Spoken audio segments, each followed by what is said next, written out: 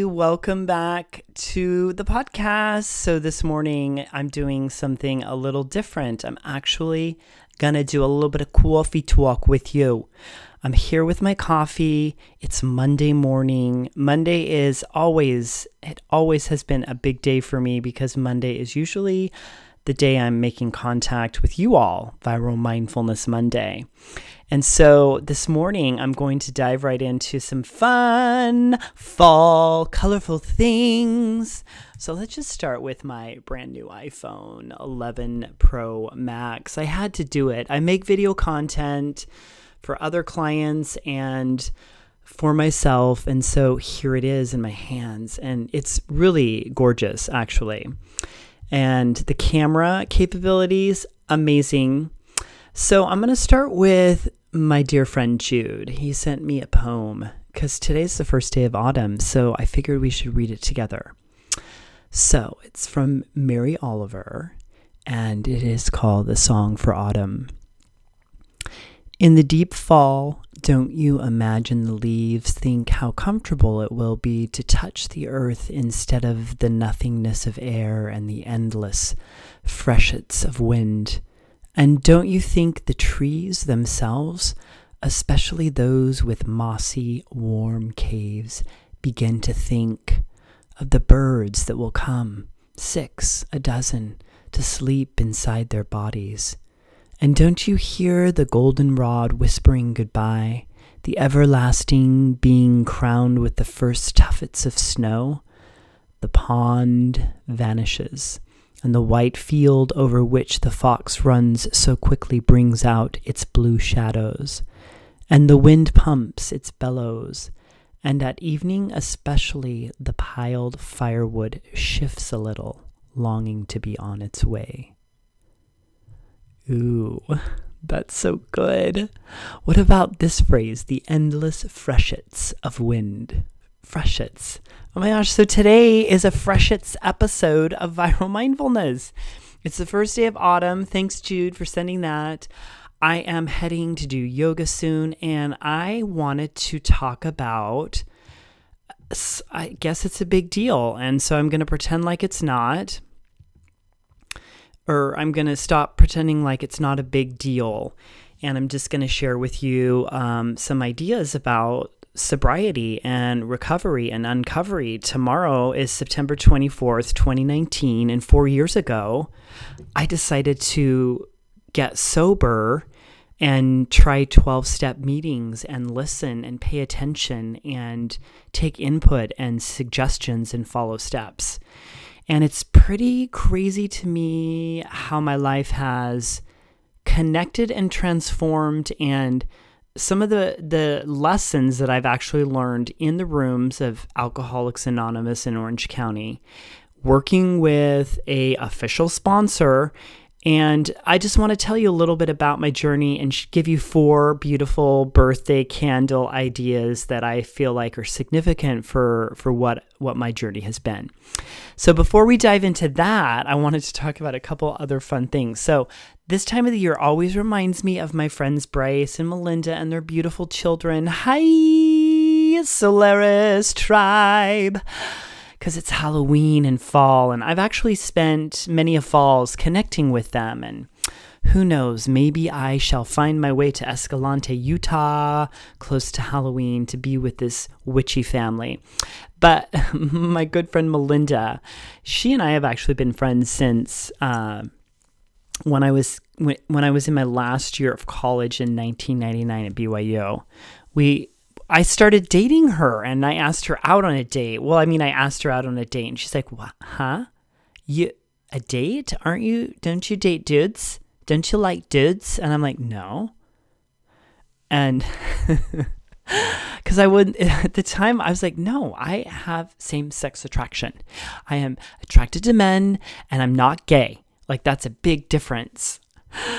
And that's fun. So Melinda was posting on social media her excitement for American Horror Story, the FX series by Ryan Murphy. And it's called 1984. And it's taken us back to the slasher movies of the 80s, Camp Redwood up by the lake. So when I was a kid, it was like this love-hate relationship with Friday the 13th, especially. We had VHS. We went downtown Salt Lake City to Stokes Brothers to get the videos. Friday the 13th, the first and the second episode. I was obsessed, horrified, intrigued, loved it, hated it. And so I decided to watch the first episode this weekend, and it's horrifying. It is so graphic and gory, but it is so funny.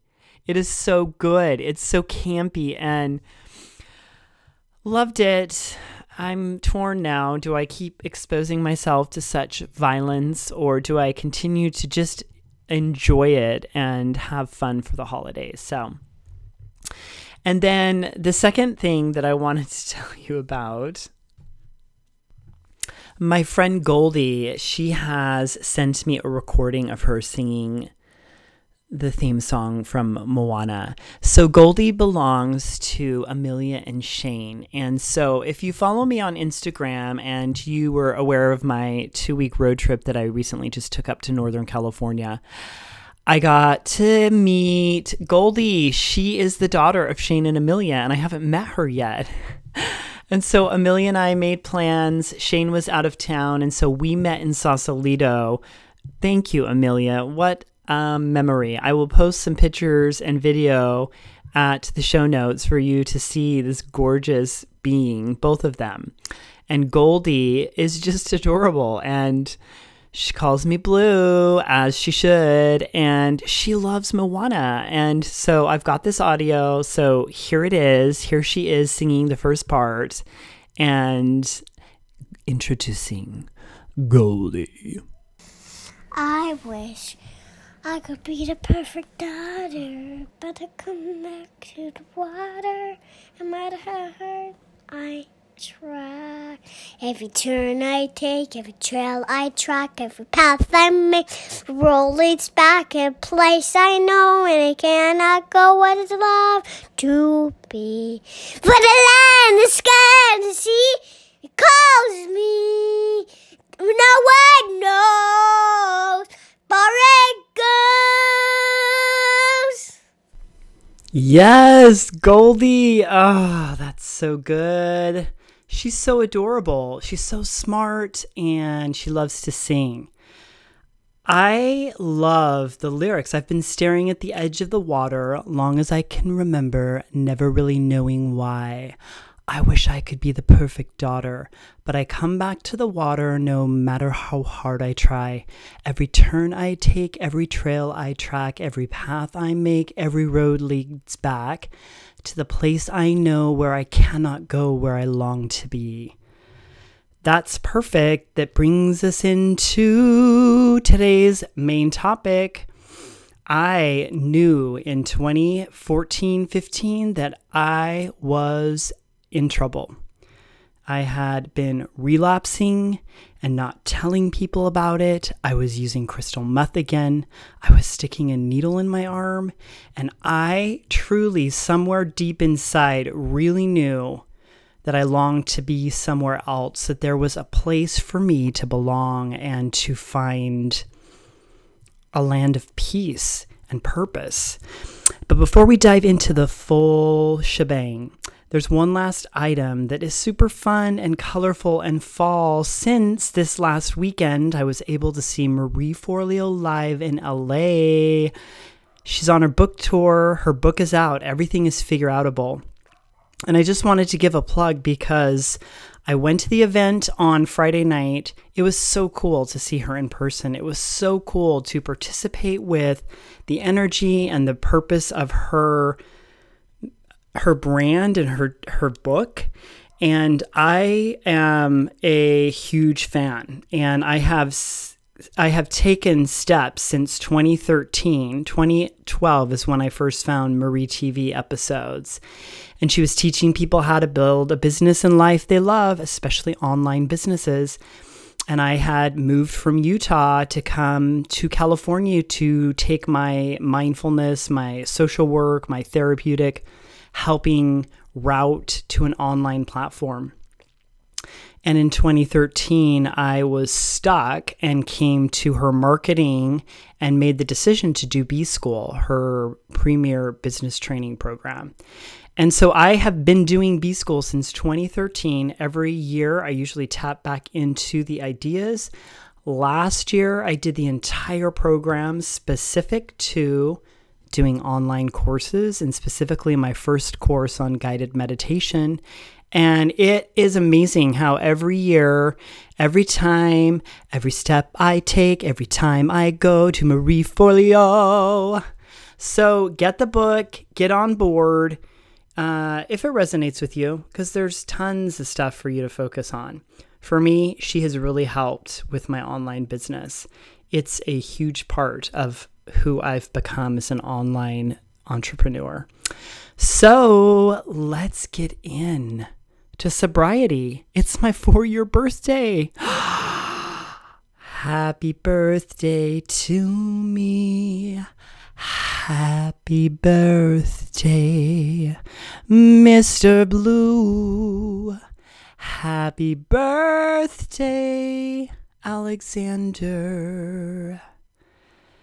Happy birthday to you. Today's episode is sponsored by Season of Stillness, SOS. Have you been saying to yourself recently, I really need to start meditating? Or perhaps you've been wondering if you're doing it right. Or what exactly am I supposed to be doing here? Perhaps you're telling yourself, I don't have the time. Or perhaps you're saying, I can't do it. Meditation isn't for me. I can't quiet my mind. I'm ADHD. Regardless of what you're saying to yourself, I would love to invite you on a 7-day mindfulness experiment. Join me with your email address for a free 7-day program. You and I can talk about the M word. You see, I'm learning from the research I'm gathering and the people I'm talking to that meditation, that actual word, it's sticky, it's icky, it carries a lot of baggage. It's going to trip you up. So what if we just talk about the M word? What if we give it a new focus? What if you're going to sit down for 10 minutes and listen? What if you sit down for 10 minutes and observe, look, sit with, witness? I would love to have you join me. So head over to viralmindfulness.com/109. That's episode 109, today's episode, and you can subscribe with your email address and I'll send you all of the details. One of the coolest parts is that I have hand-curated the sounds of rivers and creeks from camping trips and put them together into audio tracks for you and I to practice together. The sound of the Virgin River at Zion, Onion Creek at sunrise, a beautiful creek early in the morning before the sunrise during the fall and autumn up Big Cottonwood Canyon in Utah. I would love for you to join me. Head on over and let's make sit happen together. In honor of Marie Forleo, Everything is Figure-Outable, her New York Times best-selling book, even sobriety, recovery, 4 years, it is totally figure-outable. And it's not easy, but it's totally doable. I want to quickly go through the plot points and not spend too much time on the decade, 2005 through 2015, where I was up and down and in and out and all around with weed, drugs, psychedelics, shamans, crystal meth, GHB, chemsex, all kinds of interesting places. And then I'm going to move to that culminating 2015 before I made the decision to start 12-Step here in Orange County. And then I'll give you 4 sort of main beautiful ideas that have guided the last 4 years of being sober. Plot points. So by 2005, I'm living in downtown Salt Lake City. I've been HIV positive for a couple years. I'm with my boyfriend, and I had this brilliant idea that I could just, use crystal meth and start by using a needle and sticking it in my arm. And so I started using meth and partying, and chemsex is kind of a phrase that's out there that I will drop, where I was using chemicals to connect sexually with other HIV positive men most of the time to feel and make sense of my experience. Jake and I started really struggling as a couple. We partied for a couple years. By 2007, I realized that I was in danger. I was in one of those Showtime HBO moments where I'm a therapist talking to some of my clients who are struggling with crystal meth, the very same situation I'm in, one of those weird, unique moments. And I thought, I'm going to die. I'm in the same boat as my clients. So you need to do something about this, Alexander. You're no different. You're not special. You're not better than these people. You need to listen. So I started my way towards people for help. I started with my stepmom and my dad. They were practicing clinician types, teachers, personal retreat, meditation.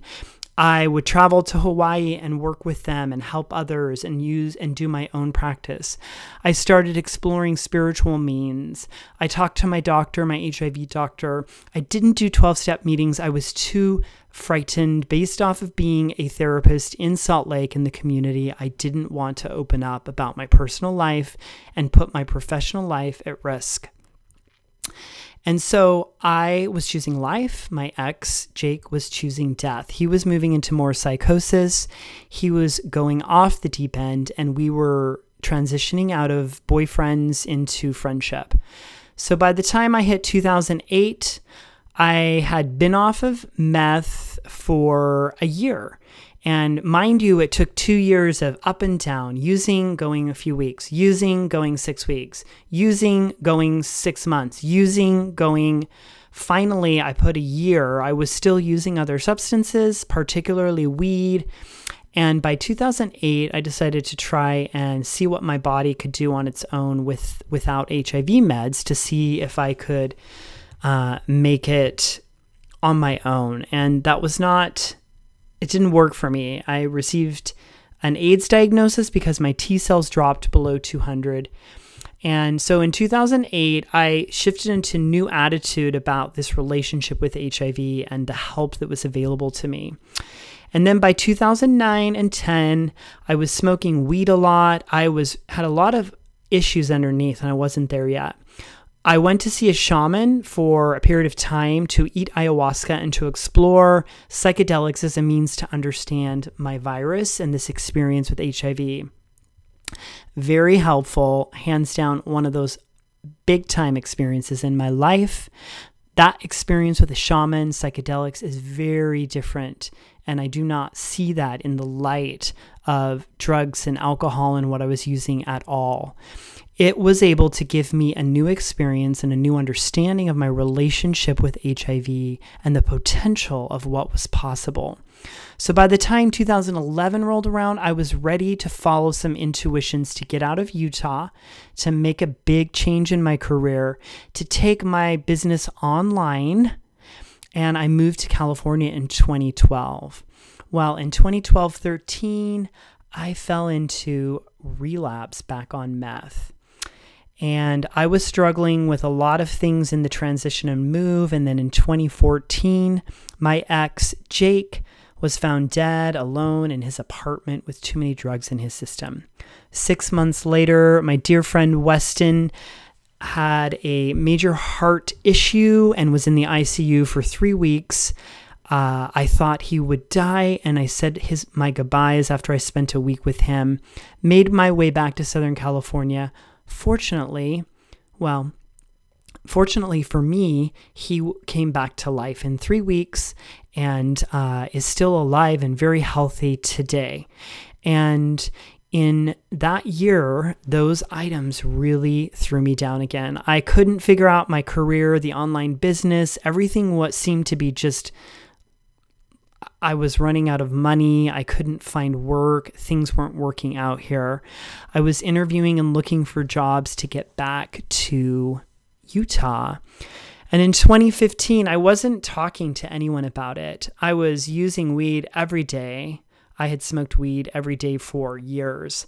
I often really fantasized about not having marijuana in my life, and I would go maybe 30 days or go a couple weeks, and I just couldn't stay away from it.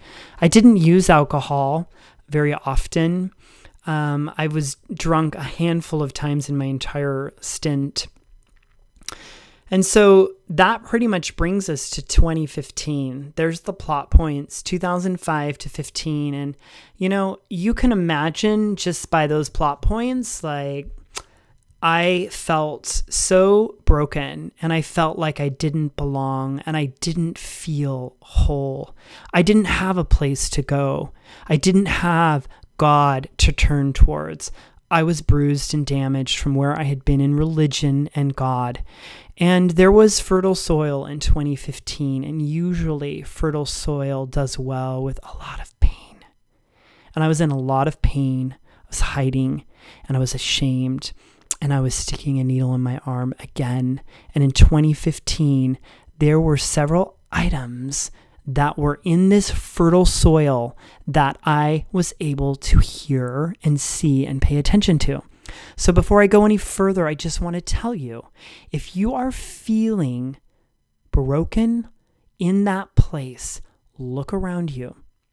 Feel the pain, feel it all, and look for the signs. There is fertile soil around you.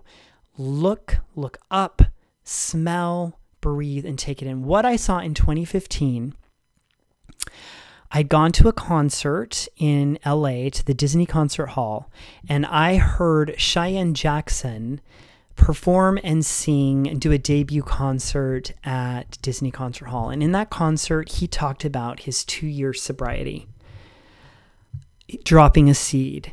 I knew he was talking about something similar, and I heard it. In 2015 of the spring, I went to Arizona for a family wedding, and I connected with an old friend, and he was sober 2 years. I knew he was sober, so I brought my vape pen, and I was smoking weed out in the car without odors, vaping. And then I would spend time with him, and he asked me if I wanted to go to an AA meeting with him. Yes, of course. Celebrate 2 years, I'll go. There was another opportunity. I read an article, a Facebook post by Elizabeth Gilbert. She was talking about being in that place, the place I was, looking down at yourself and seeing yourself in that hole, down in the well, down at the bottom of the cave, needing help out. And she talked about, cutting your hair, braiding a robe, and throwing it down to that soul of yours, that I am the steward of my soul. It is my responsibility to take charge of my soul. I'll post that for you to look at the show notes. I had missed an event with all of my family, all of my siblings and my mom. My dad was not in the United States yet. He was still in Ecuador. They all went to a funeral, a family friend, and I was stuck. I didn't have a lot of extra money. I was in debt. I was angry. I felt separate, and I felt isolated and ashamed. And I didn't go, and they were all there together. And during this weekend, I also had tickets to see Pema Chodron and Katie Lang and Tammy Simon at UCLA Royce Hall in June of 2015. I have been a big fan of Pema Chodron. I started listening to her material, reading her material, and then listening through audio in 2003. And so she was the first voice of Buddhism and the Tibetan mind training slogans that took me in a path of Dharma and teaching that really taught me a huge amount of information and opened my heart. Interesting enough, Pema Chodron's kind of awakening time was around the same age as mine, around the age of 40. And so here I was using meth and partying in LA and Hollywood, GHB, and my siblings are at this funeral.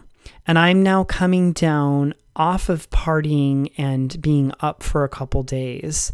and I have tickets to go to this event, and I made the decision to go.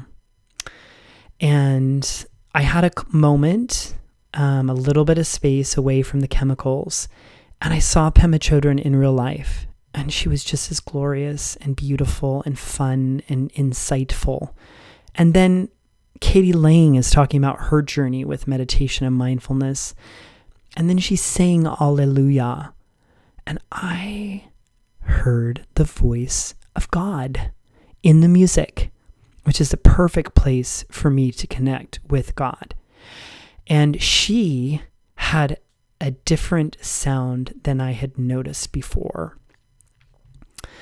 So I went out one more night, 2 more nights, and I end up in downtown LA on like a Tuesday, early in the morning at some penthouse apartment with some guy, and I have a needle in my arm.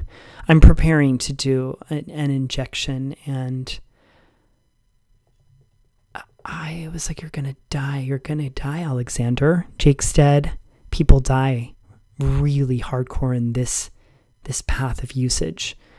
And I just stopped, and I didn't inject, and I just made my way to sanity, which was tons of insanity before any amount of sanity. I came home, I took Xanax, I smoked weed, and my best friend, my best of all friends, Mr. John Harvey Cates, had the courage to speak his truth to me. And he asked me, and thankfully in that fertile soil with all of those points, I said yes. I answered honestly. He asked me if I was using meth again. And I said yes. And I was so ashamed. And I was so in need of help. And then the next thing he texted to me within a few hours were my own words, my slogans. And he just said that he can't stand by and watch this happen, and he hopes that I can find a way because he wants to see me thrive. And thrive was the word that I had chosen for that year, and was working on different concepts of thriving with HIV, since those letters live inside the word thrive. And I just reached up and out.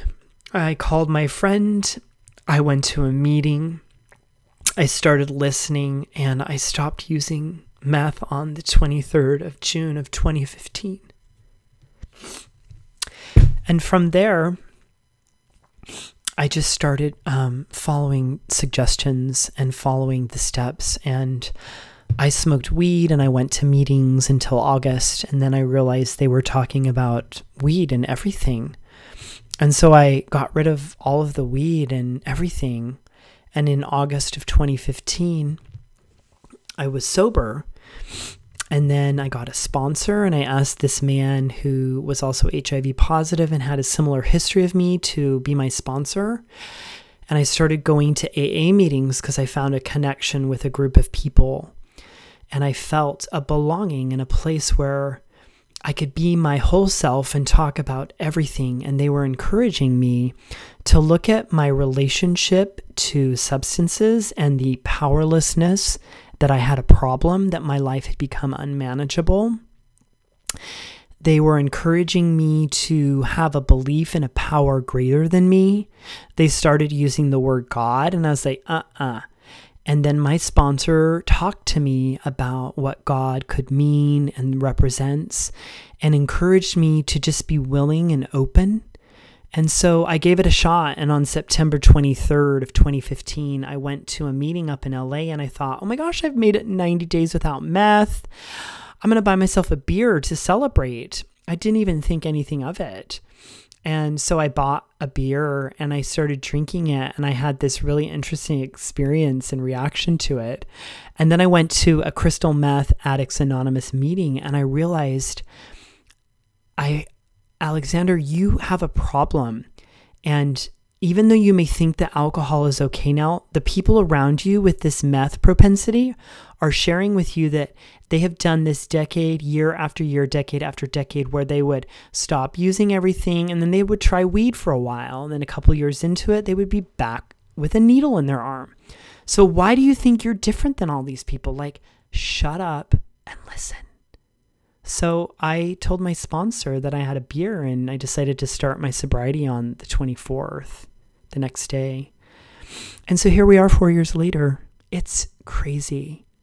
It's so amazing. I didn't even want to do this, but I'm here. I want to read you something. I have a friend that is working with cancer right now. And this is a friend that is very, very dear to my heart and to my circle. And here I am texting with her, and this is what she says to me. And I'm checking in with her about, what's going on with her. And this is the reflection she sent back to me. And I realized, Alexander, your story and what you've been through and where you're at and what I'm choosing to be and to put forward and to contribute, it's worth sharing. She said to me, Alexander, you've stared down the same boogie monster as me. She's talking about cancer. And I'm thinking, what are you talking about? I've never had cancer. And then I just stop and listen and take it in. Take in the oneness from someone else in my life who has watched my journey. She says, you know what I'm looking at and how it changes you as it is meant to do. I'm embracing it all to my best ability and praying for God to make up the difference. So that's where I started, working on my God issues. Step 3 in the 12 steps. Tough work for someone like me who came from a huge God-wounded place. I was wounded and damaged, and I was going to have nothing to do with God. And so I just listened, and I went to meetings, and I kept talking about it and reading, and I met some friends in AA, and they just told me about their experience and their truth and their hope, and I started studying all kinds of forms of spiritual connection related to groups who are encouraging you to make a connection with a God of your understanding. Not, here's God, and God has this belief about you and this group and this sin and this life and this decision, and this is what heaven looks like. No. Groups and communities or religions, whatever, who were saying, you develop a relationship with God. Your relationship to God is yours. Be at one with it, have the courage to follow. And so I took that.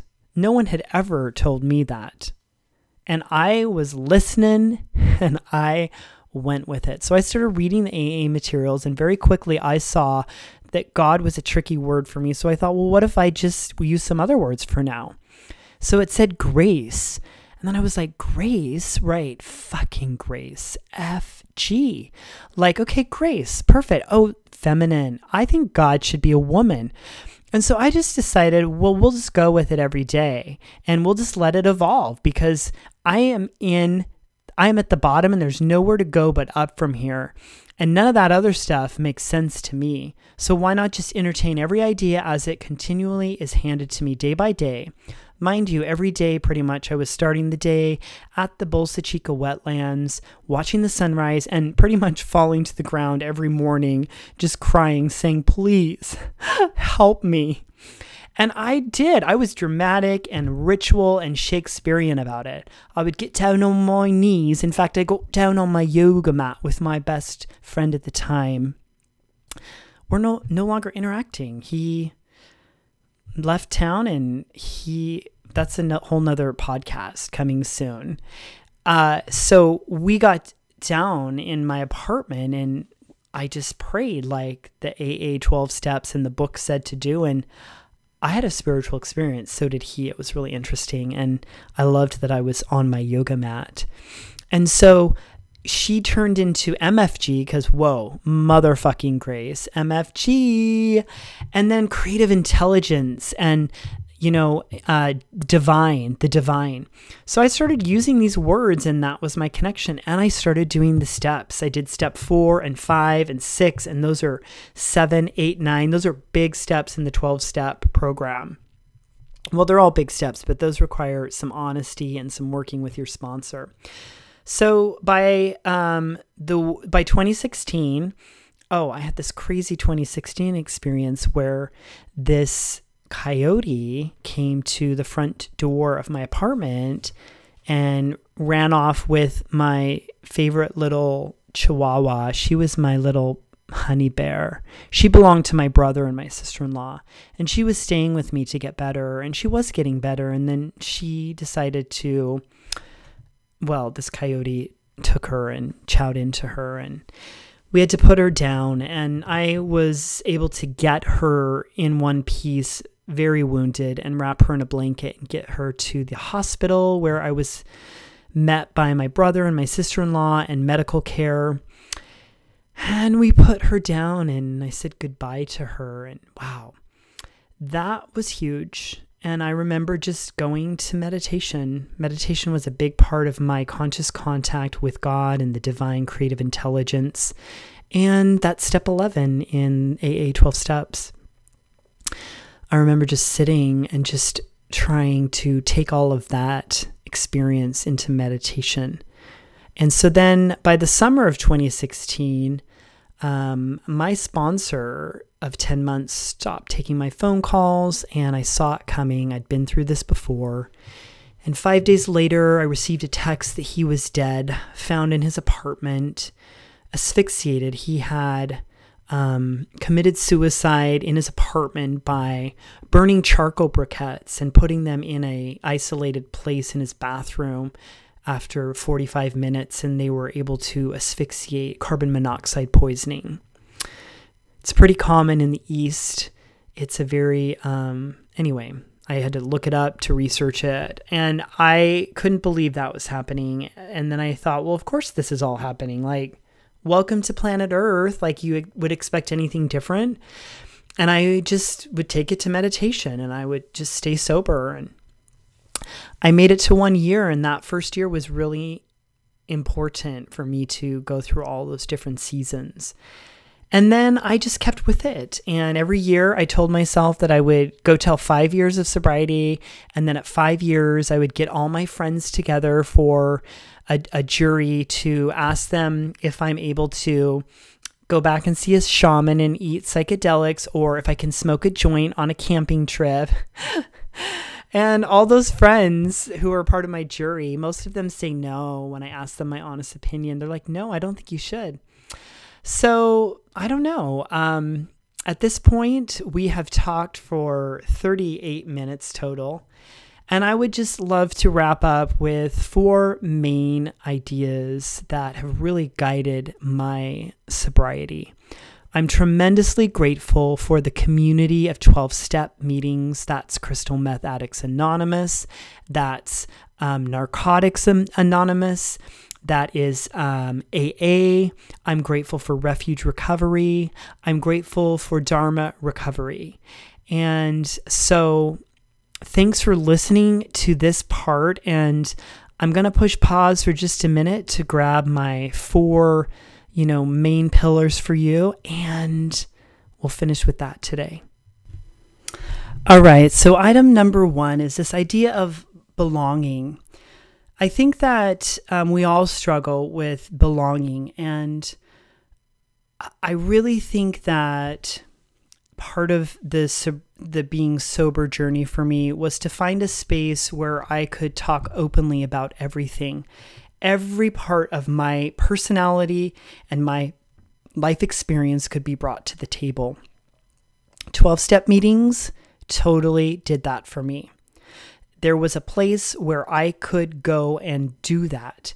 And there's definitely a lot of people and personalities, and you can fall out of that quickly, but that was the starting place. The second thing was working on my God issues. I think that Working the 12 steps and those first 3 steps were pivotal for me to work through the trauma. For me, that was very traumatic to be growing up in a religious environment where I was being taught that homosexuality was wrong, that I was being instructed that God had opinions, very strong ones, mind you, about me being gay. And from all of that, my wounding, and then once I got into my decade from 2005 to 15 with HIV and AIDS, I was living in so much shame. I am bad and broken. God doesn't accept me and never has. But I stuffed that all away. I was using drugs and pushing that all down because of how deep and secret and the stigma and the shame. I had no space to bring it to the light. And the light was really about turning towards a light that was bigger than me. And you can call it God. You can call it higher power. You can call it whatever. But for me, it became an experience of love, an experience rooted in a very personal daily practice of turning towards that power greater than me. And not listening to any other person, even my sponsor, to tell me what that relationship was like. And that relationship was about experience. It is built off of me being honest and having an experience with you on a daily basis, making conscious contact as outlined in step 11 of the 12 steps. The third item is connection, community. In the Refuge Recovery Model, which is the Buddhist 12-step program, or Recovery Dharma, which is another Buddhist program for recovery, I have participated in both of those, and it's very different and very much another valid path, and that is my primary program at this point is Recovery Dharma. I work with a mentor in that program.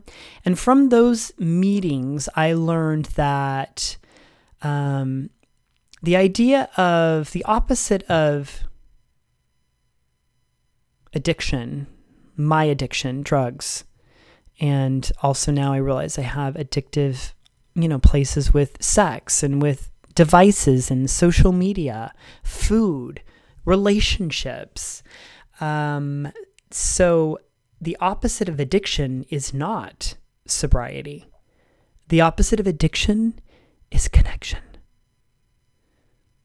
And to me, that's really important because I can get fixated on a community and be like, oh, this is the place. But see, I have added several communities to my life. So not only do I have AA, well, I have Refuge Recovery, I've got Dharma Recovery. I've got my yoga studio and my yogis. I have the Smith family. My family is amazing and it is community. I have my tribe of inner circle friends. I've got my middle circle friends. I've got my outer circle friends. So many places for me to connect. And then the fourth item would be about my contribution. What am I contributing? Because we're all contributing something and we're always putting something out there. And I have really fine-tuned what it is I am contributing to the world. And I'm very intentional about the words I use, about where I spend my time, about what we're doing when we're together, and what I'm sharing. And so the contribution that I'm willing to make day in and day out, and some of that is based off a very deep spiritual experience that I have set up where I'm listening to that power greater than me, to that path and that space, that silence and stillness for direction. And part of the direction right now in my life is teach people about mindfulness and specifically about meditation, guided meditation, and how using the stillness and the quiet as a means to explore the divine. It seems to me that everything, every teaching, every 12-step, every meeting, every sponsor, every song, it's just trying to get us to be quiet and to listen. So My friends, it's always a treat to be with you. I look forward to our next time together. May you go this day and may you be generous and may you be compassionate towards your pain, because in your pain lies the medicine you seek. Namaste. Let me be your muse to music, mindfulness, creativity, and compassion over at my website, viralmindfulness.com. You can also find me regularly throughout the week over at Instagram. That's also at Viral Mindfulness.